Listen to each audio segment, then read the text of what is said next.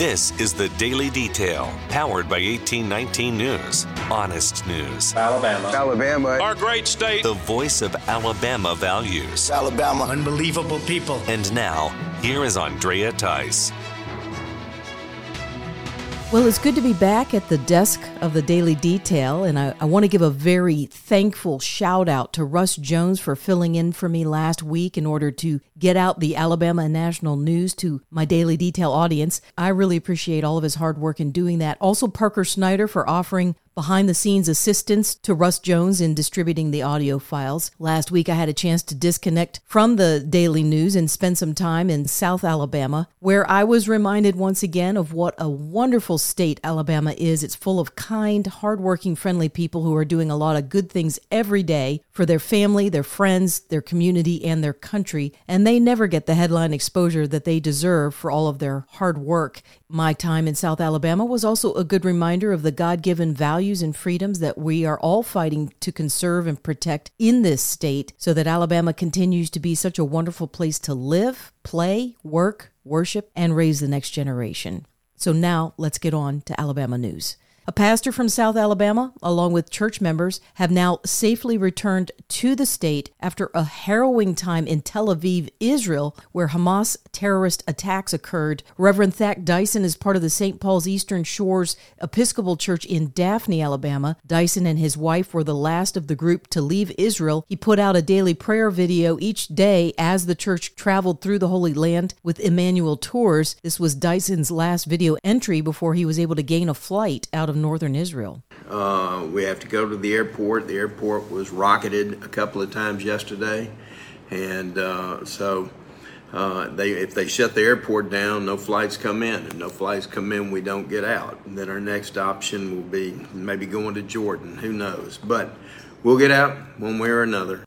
Well, a vote for the next Republican Speaker of the U.S. House is expected this week. Two of Alabama congressional members, Gary Palmer and Barry Moore, have publicly voiced their support for Jim Jordan of Ohio to take over that position following the removal of California's Kevin McCarthy just a few weeks ago. However, Alabama Congressman Mike Rogers is going against his House colleagues and has come out strongly against the idea of conservative Jim Jordan holding the House speakership. Rogers went so far as to tell Bloomberg News that moderate Republicans may need to broker a deal with House Democrats in order to get a different speaker than Jordan. Democrat Minority Leader Hakeem Jeffries was more than happy to entertain that whole idea of courting moderate Republicans in order to break what he referred to as MAGA extremism in the form of Jim Jordan. Rogers responded by suggesting that Jeffries make his terms for a deal known. Rogers then went on to call those who voted to ouster McCarthy as traitors. Now several House and Senate Republicans have posted to social media rebuking Rogers for his position that sides with socialist Democrats more than his own party. Former Alabama Congressman Mo Brooks says he's shocked to hear that Rogers prefers to work with socialists rather than elect an America First Republican.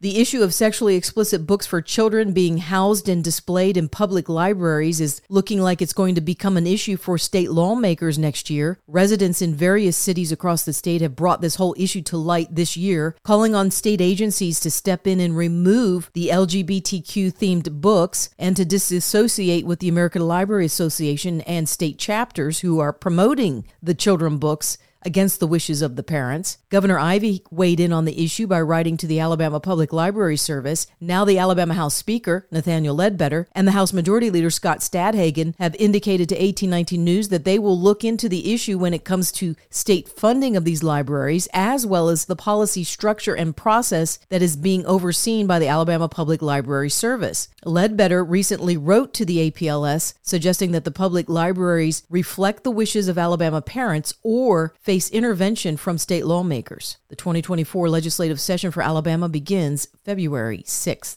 A new plea hearing has been set to be held this coming Wednesday in the case that involves Dutch citizen Joren Van Der Sloot. The initial plea that was entered by Van Der Sloot regarding extortion and wire fraud charges was that of not guilty. However, the plea deal that Van Der Sloot will now be entering and essentially changing also involves sentencing.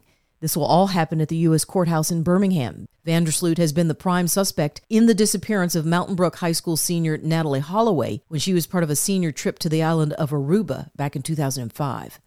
Birmingham Southern College is wrapping up its homecoming season and is now entering a new campaign for raising money to keep that institution running. The college asked the state for financial help last year due to budgetary shortfalls, and as a result, the state legislature created a loan program for educational institutions throughout the state of Alabama who have been in operation for more than 2 decades. The status of Alabama loaning any money to Birmingham Southern has not yet been revealed or even confirmed for that matter. The college is still moving forward with various fundraising efforts for the remainder of 2023.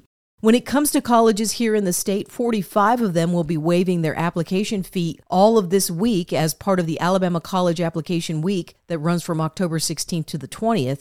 High schools will be hosting events for their seniors to take part in submitting their applications free of charge here in the state, as well as to some other participating colleges surrounding Alabama who are participating in the program as well.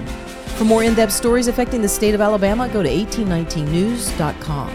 In national news, a second U.S. aircraft carrier has been deployed by the U.S. Pentagon to the Mediterranean Sea in response to the attacks that have occurred between the Hamas terrorist group and the Israeli military. The USS Eisenhower and the USS Ford are now creating a front in that part of the Middle East as a deterrent for the country of Iran from getting further involved in supporting Hamas, especially by way of the country of Lebanon.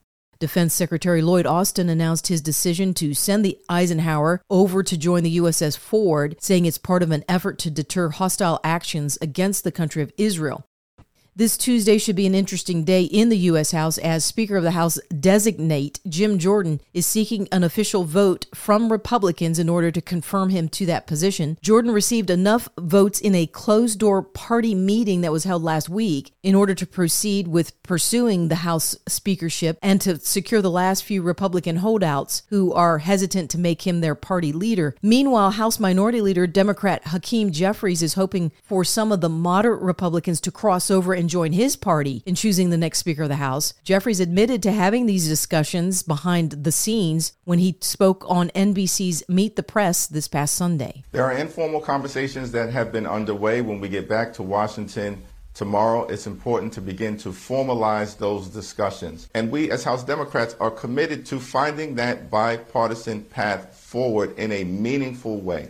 Florida Republican House member Matt Gaetz also revealed that there are some Republicans behind the scenes who are still hoping to reinstate Kevin McCarthy as Speaker of the House and have even made scheduling moves to potentially help in that effort. Gaetz spoke about it on Newsmax. And I've got to share with you some troubling news that we just learned.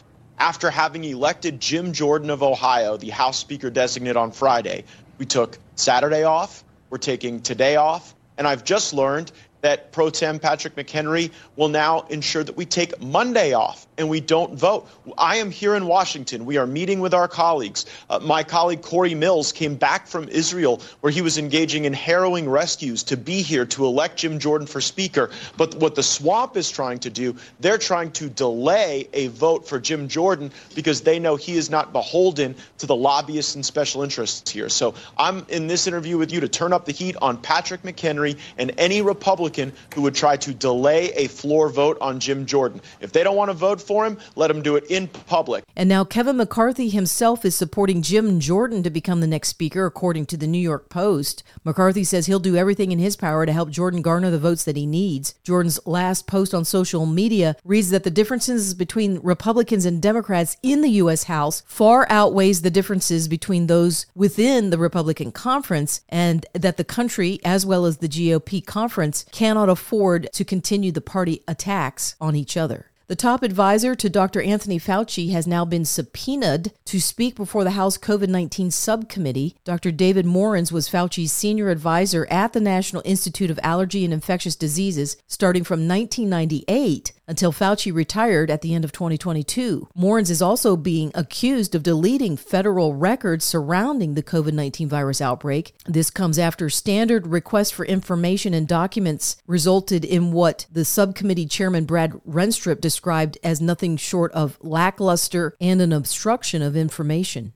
And the young Israeli boy who was shown on posters and videos in that country to promote the COVID-19 vaccine for children has now died. Jonathan Ehrlichman was only 8 years old. He died from having a sudden heart attack this past September 28th while taking a bath. This caused the boy to slip into the waters and then drown. Jonathan is the grandson of a well-known Israeli doctor, Matti Ehrlichman. He was tapped to be part of the government programming to push the application of the COVID vaccine on children. And Republican Attorney General Jeff Landry of the state of Louisiana is now going to be the state's next governor, replacing the outgoing Democrat governor, John Bel Edwards. Edwards could not run for re-election due to term limits. Landry was elected this past weekend, gaining more than 50% of the votes in a primary runoff. In the past, Landry has been a very conservative attorney general, joining other state AGs and taking on the Biden administration through lawsuits when it comes to abortion, the COVID-19 vaccine mandates, as well as the Biden administration's efforts to limit gas and oil drilling. You're listening to The Daily Detail from 1819 News. If you are enjoying The Daily Detail and want to make sure that these reports come up easily on your smartphone, then be sure to hit the subscribe or follow button on whatever podcasting app you are using. It's usually on the main page of The Daily Detail. That could be on Spotify, Apple Podcasts, Podbeam, or some other app. And also be sure to visit 1819 News for more reliable, up-to-date information on what's going on around here in Alabama. You can also join 1819 News by becoming a member, which will get you exclusive content as well as 1819 merchandise. You can visit 1819news.com/membership to learn more. I'm Andrea Tice. I'll be back again tomorrow. I look forward to updating you then. Alabama. Alabama. Our great state. Alabama. Of Alabama. This has been The Daily Detail. For more up-to-date news, go to 1819news.com, where you'll find honest news and Alabama values.